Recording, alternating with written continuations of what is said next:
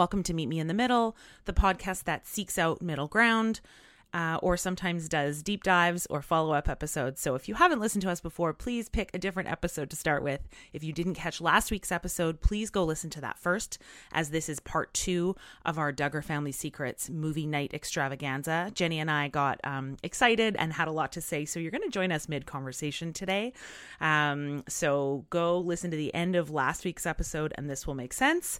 And as a trigger or content warning today, just a heads up, we're going to be talking about some pretty gnarly child sexual abuse, child abuse, religious trauma, cults. So please look after yourselves.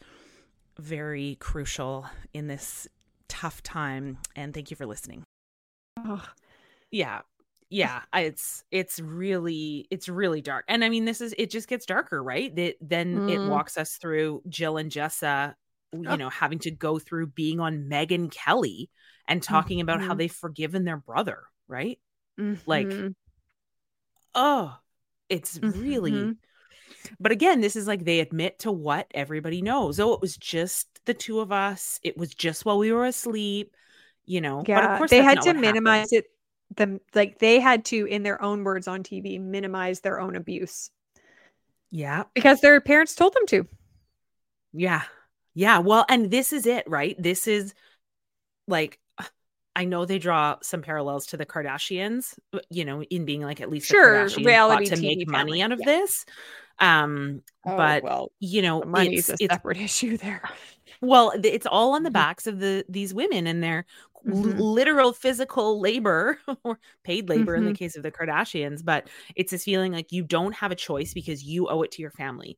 Your contribution to your family is more important than what you feel, than what you're going through. Right. I think it's the same thing we see with lots of child stars like Britney, like Macaulay Culkin, like the Jacksons. Right. It's like your contribution to your family. They're counting on you. That's more important than anything you might be feeling yourself. Right. And the contribution. Are we going to talk about it at the end, the money part? Well, yeah. I mean, let's talk about it now. It's awful. I get them all confused. Which are the older girls? Jill and Jessa, I think. It comes out in the last episode, I believe, where they talk about the financial breakdown, and nobody other than Jim Bob, and I guess Michelle maybe by default. Well, but Michelle's a woman. She doesn't get to control the money. She can't be trusted. Probably not on the mortgage either. There isn't a mortgage. They probably, anyways, whatever. TLC. But I think TLC paid it off for them. Actually, is what they alluded to. Probably. I think that was part of the. But anyways, the financial agreement was with the parents, and I think actually just Jim Bob, and the kids didn't get paid anything. Not a single. What did she say? 7.5 years of my adult life, I didn't get paid a cent. Yeah, I know. And like, not to say I hate when comparisons, but it's like at least the Kardashians got paid, right? I mean, whether they thought it was fair or not is different, right? But but they made more than $0. Yeah. Never mind, like, your very private and intense, like something like the birth of your child. Like, mine was so private, I didn't even want to give birth in a hospital. Like, never mind thinking about like getting footage or having the camera crew there. Like, but that's not your own, right?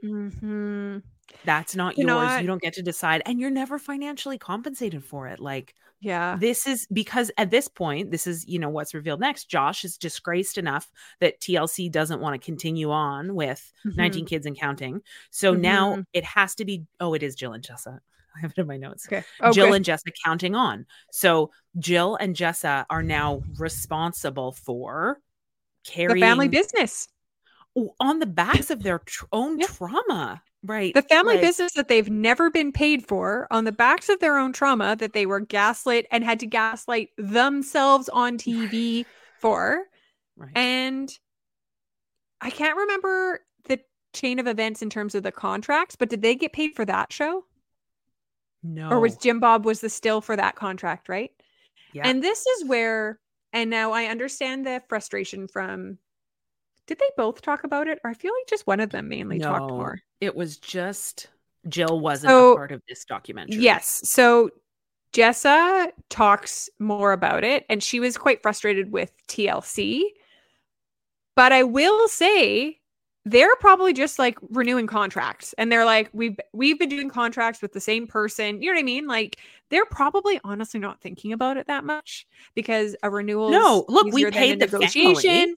It's up to the family. Yeah. We're filming the whole family. It's up to the family. And then they signed, and I mean, she talks about it. They basically tricked them into signing it the day before their wedding. Things are crazy. Somebody puts a piece of paper in front of her. As everybody's signing, just sign it. And that's her signing on to counting on, which she never wanted to be a part of in the first place. And then didn't get paid for, because all of the money went to Jim Bob. Yeah. It's so dark. I think that part really showed, like, a lot of true colors were shown ahead of time, but that showed just like a real extra layer of, whoa, you are this family man that cares so much about your kids, but now you are actively shorting your adult children out of, you've given them no real education, no real usable job skills, especially the girls. Right. And now the only usable skill essentially that you've given them in terms of employment is being on a show.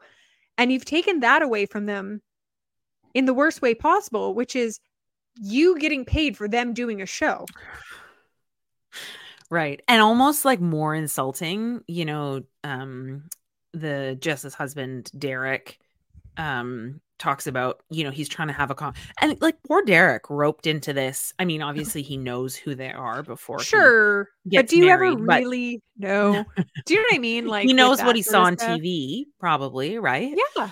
Yeah. And you know, in a similar sort of family. So like, and so he ends up, you know, he's trying to have this conversation with Jim Bob. He's like, well, I don't know, what, $10 an hour? He's like, well, I don't know. Like, I have no concept of what, like, basically asking, like, what did you make out of this so I can figure out what portion of it's fair for us? And he's like, well, you tell me what's fair. You tell me what's fair. You tell me what's fair.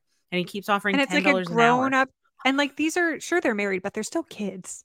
Yeah. Do you know what I mean? They're like 21 or 22 or something. Yeah. Yeah. They're still babies. Yeah. If they actually went to post-secondary, they wouldn't be done yet. Like, they may have only just started if they if they did a gap year. Right. Totally, like it just goes to show the level of manipulation. And I also think that like Jim Bob's not a dumb person, and he could see the writing on the wall and probably wanted to pull in as much as he could, knowing that, you know, the gig's up. Yeah. So we talked about this briefly, but, you know, the next place the documentary takes us is this kind of like political creep of this. Like, you know, we see this directly with Jim Bob being in office, but, you know, this is Josh too, right? Like, this is. Yes. Like, what did you think about when they talked about Generation Joshua? They had that guy on there who was like, you know, well, let's define it first. So it's an American Christian fundamentalist youth organization founded in 2003 that focuses on youth participation in government and politics with the goal of influencing policy toward conservative Christian values. This is like the Madison Cawthorns of the world, right? Anyways, what did you tell me your thoughts when that came up? I mean, honestly, I just, at that point of the documentary, just everything was like, I feel like Chandler. Could I roll my eyes any farther back? Like, could I be any more annoyed by this? I just thought, what really stood out was it was just this layering effect of, you know, we need to preserve white Christians, and we're being eliminated, and so we need to have as many different layers of this preservation of culture is kind of how it gets presented. And I was like, of course they're going to get the kids to do it. Right. And I mean, these are the seeds of your most influential group. Well, because then they, you know, you get them in, you know, they're elected into office at 21, or they're, you know, a policy analyst at 22. Right. And they don't have any choices after that. They get to grow up, you know, promoting your agenda, which I think you could argue a lot of communities do something similar, but I think where I felt this part was really gross is like, this is the same predatory guy like Madison Cawthorn, for example. And honestly, at this point, like probably Josh Duggar will manage to get elected to office when he gets out, like the way things are going. But it's predatory guy who's been excused and covered up for his whole life. And the scariest part is these are the people that are billed as quote unquote good Christians, right? These are the people are told will save our kids, when what we see statistically is actually they're the ones who are probably more likely to harm our kids. It's this sort of, it's thinly veiled as what's supposed to be forward representing as making sure there's like a balance of viewpoints and like, what am I trying to say? It's sort of put out there as, hey, we're kind of this group of people that's being forgotten. We become like a minority. We need to make sure our voices are heard. But that's how it's kind of presented when you look at the internal dialogue, where it's like, hey, like, there was a time where good old-fashioned family values were the center stage, and look at how much simpler it was back then. And it's always this sort of throwback mentality, and it's like, well, and I really appreciated the journalist and pastor they had on who said like, oh, they're hearkening back to a time when things were better. He says, better for who? Not better for Black people, not better for the women, not better for the kids. I always think it was better for powerful white men. Totally. I'm always like, why do we always feel like the olden days were better when like people just died for very preventable things? Nobody had any rights. Like, no. Yeah. So the final episode is where we really get into, again, I will just like remind everybody, like, I'm sure you've already logged off if child sexual abuse material is going to be a trigger for you today, but this is where we really dive into Josh Duggar and all of this that shows up. Now, Jenny, if you were going to run for office, would you pick the time to run being the same time that your son was on trial for having child sexual abuse materials? Yes or no? I just feel like I can't relate to this. Well, in 2021, Jim Bob sure could. But that just shows the absolute inability to show any form of accountability or understanding, or it's like, I'm going to double down rather than like reflect. There's like two ways you can go in a time of crisis. You can either pause, group with your family, and like really like, be private, or you can double down. And of course he did. And this is just it, right? He spins this to try to say that he's running because of, and I'm going to give a couple of quotes here, quote, out of control bureaucrats, and that, quote, Josh's trial would never have happened if Trump was still in office, and that, quote, cancel culture and the radical left want to keep us from being involved in politics. Dude, it's not cancel culture. It's literally being held accountable for your actions. Yeah. And like, I also find it so interesting. This like, and I don't understand the American government structure beyond like the bare minimum, but like the president doesn't determine what happens for like state, like local government things. And there's this really bizarre, like this whole thing even now where when they do the debates where Nikki Haley's the only one who's like, you can't as president make an abortion ban.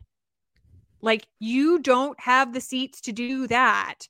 There's this really weird thing that people think that like the president is this dictator who can just like do whatever he wants or she wants at like a state and local government level. And like, that's not how the job works. But you know what? I think this is the thing. And this is what is so scary, and what I have actually just started calling what it is, the creep of fascism, which is government ruled by a dictator. That's really what they want to see. They want Trump to be back in office so that he can literally change the laws, change the Constitution, so he can be in charge of everything. They want him to be a dictator. This is what happens when you don't respect democratic election results, right? And he set the stage for it already. Yeah. But I think what's interesting though is the real lack of understanding of how checks and like how different levels of government work. And like, I don't have a good understanding of how different levels of government work. I don't know how they work, but I know it's not like that. But I know that like Justin Trudeau can't come over here and tell me how to pay my property taxes because my property taxes aren't a federal thing. Like I know the difference between like like state and federal, provincial and federal. Like they're not the same thing. So your Well, son getting arrested. Well, to be fair, he was arrested by the Department of Homeland Security, which is federal. I was just going to say, actually, I think when it's child charges, that actually goes up a level. But still, the president's not pardoning. That's not how it works. Even Trump. Well, but this is the thing. They want it to be. And my fear is that when you put somebody, and honestly, I think this is not to draw too many parallels back to Canada, because I don't think it's relevant in this exact story. But, I think one of the best things that a government can do is really do things to protect itself as much as possible from the next person in power trying to consolidate that power. Right. And I think we don't see enough of that in a time like this, where we have, an encroaching fascism that doesn't want to have that democracy anymore. They just want things to be their way, And the other thing that people don't think about is that, okay, so you change things and now whoever you want to be the leader has like way more power. Well, what happens when the other party inevitably at some point takes power back? Now you've given way more power. Like there's supposed to be checks and balances for a reason. But this is the idea. They want it to be so the other party can never be in charge again. Yeah. Yeah. And again, what do we call that? We call that fascism, because that's what it is. I know. And it feels like a hyperbole, but it's like... But it's not, right? This is, Well, and I mean, this is just it, right? This is what we see with these men, when you're literally steeped in a culture that goes out of its way to never hold men accountable for their actions, then accountability feels like an attack. Like it feels like, the woke left is attacking the Duggars because somebody's holding Josh Duggar accountable for his actions. And accountability is honestly a beautiful thing. Right? Like in a world where nobody should really have a problem with it, actually. No, anybody who's not intentionally doing something wrong should be really cool with accountability. No, because most accountability, like most things that you are accountable for, aren't like punitive. It's just acknowledging that you did whatever. And sometimes that means you did something wrong. And it's like you just apologize and move on for most things. Yeah. But child this is sex that culture too, right? Abuse charges, you cannot just apologize and move on. There's no apologizing. No, but like I think the thing is though, is when it starts with day-to-day accountability. And I think when you lose that day-to-day accountability, then it doesn't build for bigger things.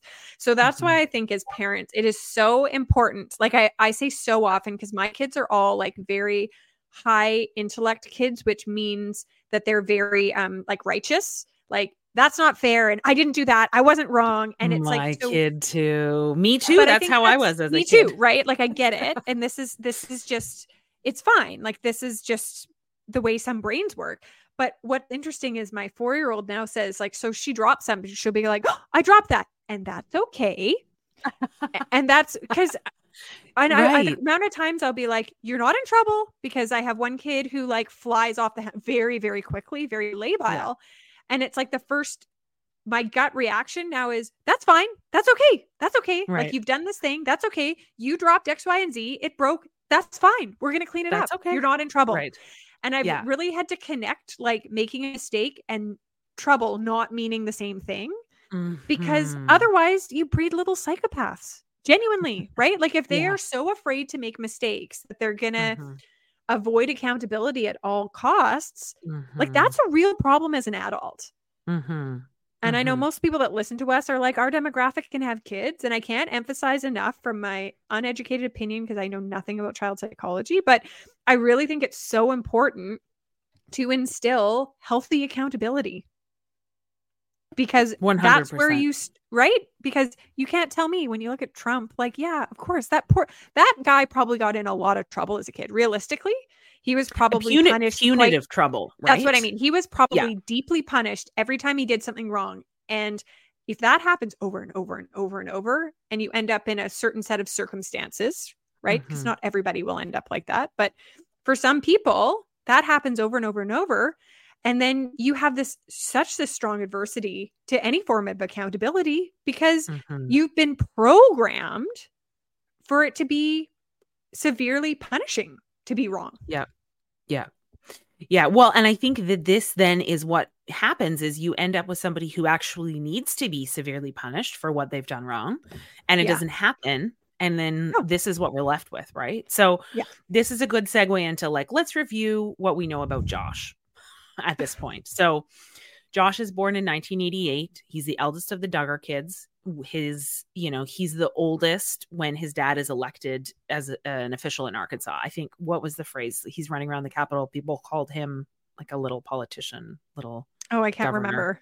Yeah. But like, unsurprisingly, right, then from 2007 to 2012, he works kind of in and out of politics, keeping in mind, just to remind everybody, like the accusations of molestation started in 2002. So this whole time he's working as a political consultant and campaign strategist. There are lots of people who know what he's done and are either covering it up or turning a blind eye. This is not, like we talked about before, they admit to everything that there's irrefutable proof about, and absolutely not a single extra thing, right? So from 2013 to 2015, he was the executive director of FRC Action, which is a lobby organization sponsored by Family Research Council. So many like organizational acronyms. We haven't talked about the Family Research Council, although we've talked at length about the rest of the political organizations created by a lot of these fundamentalist groups. But it's an American evangelical activist group and lobbying organization opposing and lobbying against all the things you'd expect. Access to pornography, embryonic stem cell research, abortion, divorce, LGBTQ rights. It's just so beyond the world of irony that there's this rabid focus on the evils of pornography when it just keeps showing up again and again in these stories. But I feel like in a way, that's how people like Josh think that they're like healing themselves. Right. And I mean, it's really telling on themselves, right? Like, you know who doesn't care about the evils of pornography? Most people I know. Nobody other than Christians who are afraid of using it and who use it all the time. We talked about this in our Covenant Eyes episode, right?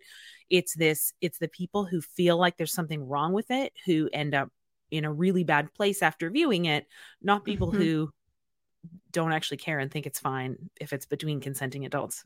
Which we'll get to. Yeah, I know. It's like, once you add that little piece of nuance, it looks quite different. So the allegations of child sexual abuse come out in 2006, and then they kind of go on this like apology tour. It was only his sisters. They forgive him. Everything goes on like nothing happened until he doesn't go on an apology tour. His sisters go on an apology tour. We're so sorry that we got molested by our brother. But so 2015, big year for Josh, big year. Actually didn't realize that it was an In Touch article that was the first break of this in May 2015. Oh, they don't talk about this in the documentary, but this is like my own side research. This is where I read it when I get my hair done sometimes. This is where our hard-hitting journalism lives right now, I guess, is celebrity gossip magazines. But anyways, they bring forward this redacted police report that had all kinds of details that hadn't been published before, that weren't made public in 2006. Props to whoever leaked that. Some like woman working in the police department was like, "Fuck you, Josh Duggar. I know where that paperwork is, and you know what I mean? Like, and where can I send this that it's get the most eyes on it? Tabloid. Right. Who's going to actually do something gossip about this? Yeah. The police. We've learned already. The police aren't going to do anything about it. We've learned, cable news. They were on the Megyn Kelly show on Fox. Cable news isn't going to do anything about this. Yeah. In Touch. Who is? In Touch magazine, that's who. And I think this is the other part to me that's so gross. Learning about this is nothing new came forward. They just couldn't deny this next level of allegations, right? And I think that's the thing that really, the undercurrent that is so gross is we'll never know how much more went on that people didn't come forward about, because every time all they admit to is what there's irrefutable proof for. So then in August 2015, there was a data breach of the Ashley Madison website. Do you remember this, Jenny? Do you remember when this happened? Yeah. I was like, oh, no shit. Like, so the breach included, can you just catch us up with what the Ashley Madison website is? I don't know if it still exists. Isn't it just like an escort service? It's specifically for married people looking to cheat on their partners. Or is it more like a Tinder? Like, it's still an active website, in case you're wondering. The tagline is life is short, have an affair. Oh, I didn't realize it was Canadian. Isn't that nice? It's an online dating service and social networking service. It's marketed specifically to people who are in relationships who are looking to have affairs. Okay. So the fun facts. Ashley Madison's business model is based on credits rather than monthly subscriptions. For a conversation between two members, one of the members, always the man, must pay 8 credits to initiate the conversation. Okay. And how much is a credit? I can't tell you that. I will refuse to spend. That's so stupid. Like, why is there no dollar value? Just say you have to pay $50 to like message this lady. Maybe it depends who you're messaging. So anyway, this data breach of Ashley Madison included records of credit card transactions under Josh Duggar's name, which now we know is, he was paying credits to talk to people, obviously. So he and his parents released a statement on the family website, which he admitted to watching pornography on the internet and being unfaithful to his wife. As we talked about last week, this is a blog post to put on here. We see this like addiction to pornography, right? Like showing up again and again. But I'm going to just, I think the quote addiction to pornography is just a reflection of like super suppressed kids. Yeah. Trying 100%. To essentially make up for years of like withheld information. Yeah. Yeah. Well, or just like normal, curiosity and use even, the amount a normal person, when you're the amount like of the amount that a normal man probably looks at pornography, I can't imagine is, well, actually, I looked at before when we talked about Covenant Eyes, conservative Christians watch pornography just slightly more than the average population. Mm-hmm. So your addiction to pornography is just watching the same amount of pornography that everybody else does. Yeah. But this is the quote from Josh. Quote, I have been the biggest hypocrite ever. While espousing faith and family values, I have secretly over the last several years been viewing pornography on the internet. No shit, it's on the internet, Josh. Sorry. On the internet. And this has become a secret addiction, and I became unfaithful to my wife. The last few years, while publicly stating I was fighting against immorality in our country, I was hiding in my own personal failures. I love that he essentially is blaming cheating on his wife on the pornography. Also, that's how it reads. I just want to add of note, the reference to pornography was removed from the website in post the child pornography charges. So just FYI on that, just in case you're wondering if they're still covering up for him. They are. Oh, for sure. They will forever. I mean, here's the thing. When you have someone who grows up in this family, marries someone who grew up in the exact same type of a family, and they get married when they're like 20. They were both 20. I was going to say they're teenagers. Yeah. They were 20. So these are two people who are like having like virgin sex, who don't know what sex is, all of this stuff. Like, and then he probably starts watching porn. And this is where porn can be more, I guess, dangerous in the sense that it represents unrealistic sexual experiences. Right. Yeah. And then he's clearly not having the same kind of sex with his wife. So it really doesn't, it's not far-fetched that he, because of all the repression and everything, and probably some neurological, wiring that has left him sort of predisposed to behave in this way. Clearly this is a pattern from when he was 14 years old, right? That's what I mean, right? There's some underlying... Or maybe younger, who knows? That's just what they were discovered. So who knows when it started? Totally. Right? It's not really that surprising where this all went. Yeah. Well, exactly. The kid stuff is different. I don't think you can, you know what I mean? I think that's a separate No, there's no extrapolation there. And actually, unfortunately, we're going to have to talk about that now. So the Arkansas District Attorney recommends a federal investigation of Josh, kind of post all of this stuff coming out. In November 2019, Homeland Security searched his used car dealership. This is, again, where we come back to Covenant Eyes.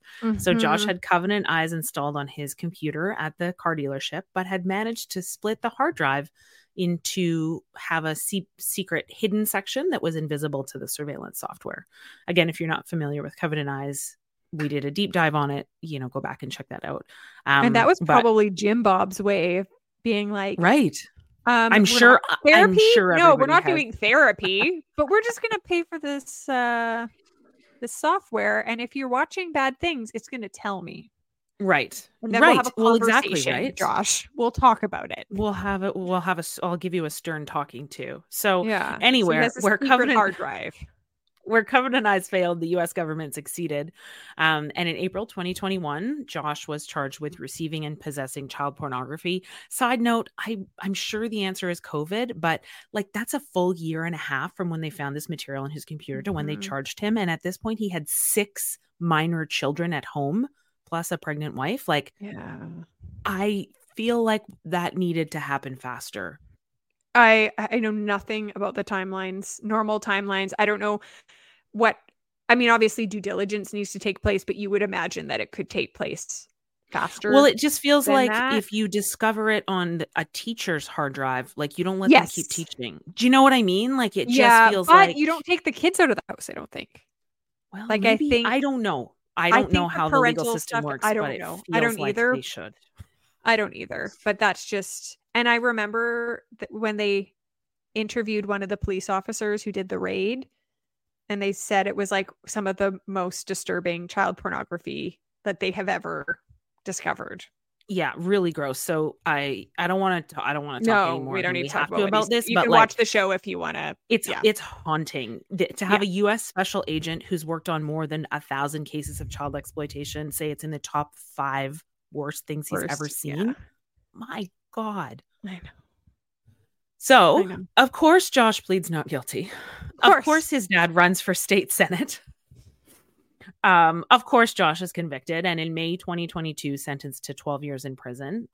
Let's just note when he gets out in what is predicted to be 2032, he will have 20 years supervised release, which means he has to register as a sex offender and can have no unsupervised contact with minors, including his own children, of which there will still be minor children in the house at that point. He can't live with them. He can't see them unsupervised. Oh, so he can't live with his family after this? No, only the ones who are no longer considered minors. He could still live with his wife. But again, where does that leave everyone? They're still married. It leaves him living with Jim Bob. Duh. Well, no, because they'll still have minor children in their house too. They'll do something stupid like build him a shed you know what I mean? Yeah. So he appealed, at a number of different stages. The last of those appeals was turned over in October of this year, 2023. And that's it. He's in jail and he will be for the next 10 years, hopefully. But we talked about this before too. He's not going to be rehabilitated by being in jail. Well, but people aren't rehabilitated in jail anyways. No, that's not the point. That's not the point of jail. That's not the point of it. And I would actually be willing to bet he'll probably get out early for good behavior. Yeah. That would be my guess. That's usually how it happens. And the argument will of course be, he still has this 20 years of supervised release. He still can't, be in contact with minors. He has to have his parole officer supervise any internet time. But this day and age, how do you even do that? Well, honestly, how are you gonna how's he gonna get a job? Yeah, I don't know. Presumably TLC won't put him on any more specials. Yes, I think that ship has sailed. But he's just gonna end up working on his dad's campaign team. He's just, you know what I mean? He's just gonna, his parents are gonna end up perpetuating the cycle. Yeah, just like they have, for the last 20 years, unfortunately. And now there's more people dependent on them because I'm sure Josh's wife, Anna, and all their kids are probably fully dependent on Jim Bob and Michelle right now. Anna doesn't have a job. 7 kids. Oh my. But maybe a different network will pick them up. It's not wholesome enough honestly, for TLC, but that's honestly the only, at this point, way that the Duggars have made it that it is not respectful for women to work outside of the home. And now she's not just the Duggars. Single mom. These larger, the IBLP, the Family Research Council, again, it's systems, right? And it's never as simple as just leave, right? And those poor kids. Mm-hmm. right? Those poor kids. Mm-hmm. On so I'm sure many no one's levels. told them exactly where their dad is, but at some point they're going to find out. Mm-hmm. You know? Yeah. And it's not like they're heartbreaking. taking this opportunity to have them in counseling and, no. No. Those kids are probably going to be like teenagers when they find out what actually happened. Mm-hmm. And it's going to be explained to them by like Jim Bob. Josh made a mistake and then got persecuted by the woke left. So nobody likes God anymore. And your dad had to take the fall. Yeah. Yeah. This is this pull, right? This is this pull to radicalization. And this is where it becomes so insidious and damaging. Yeah. I mean, that's a happy story to tell. Feeling neither shiny nor happy at the end of this. But we're happy still holidays, people. Everyone. So huzzah. Thanks for tuning in. We'll try to do something a little lighter next time. I know we said that last time too, but lies. Maybe next time.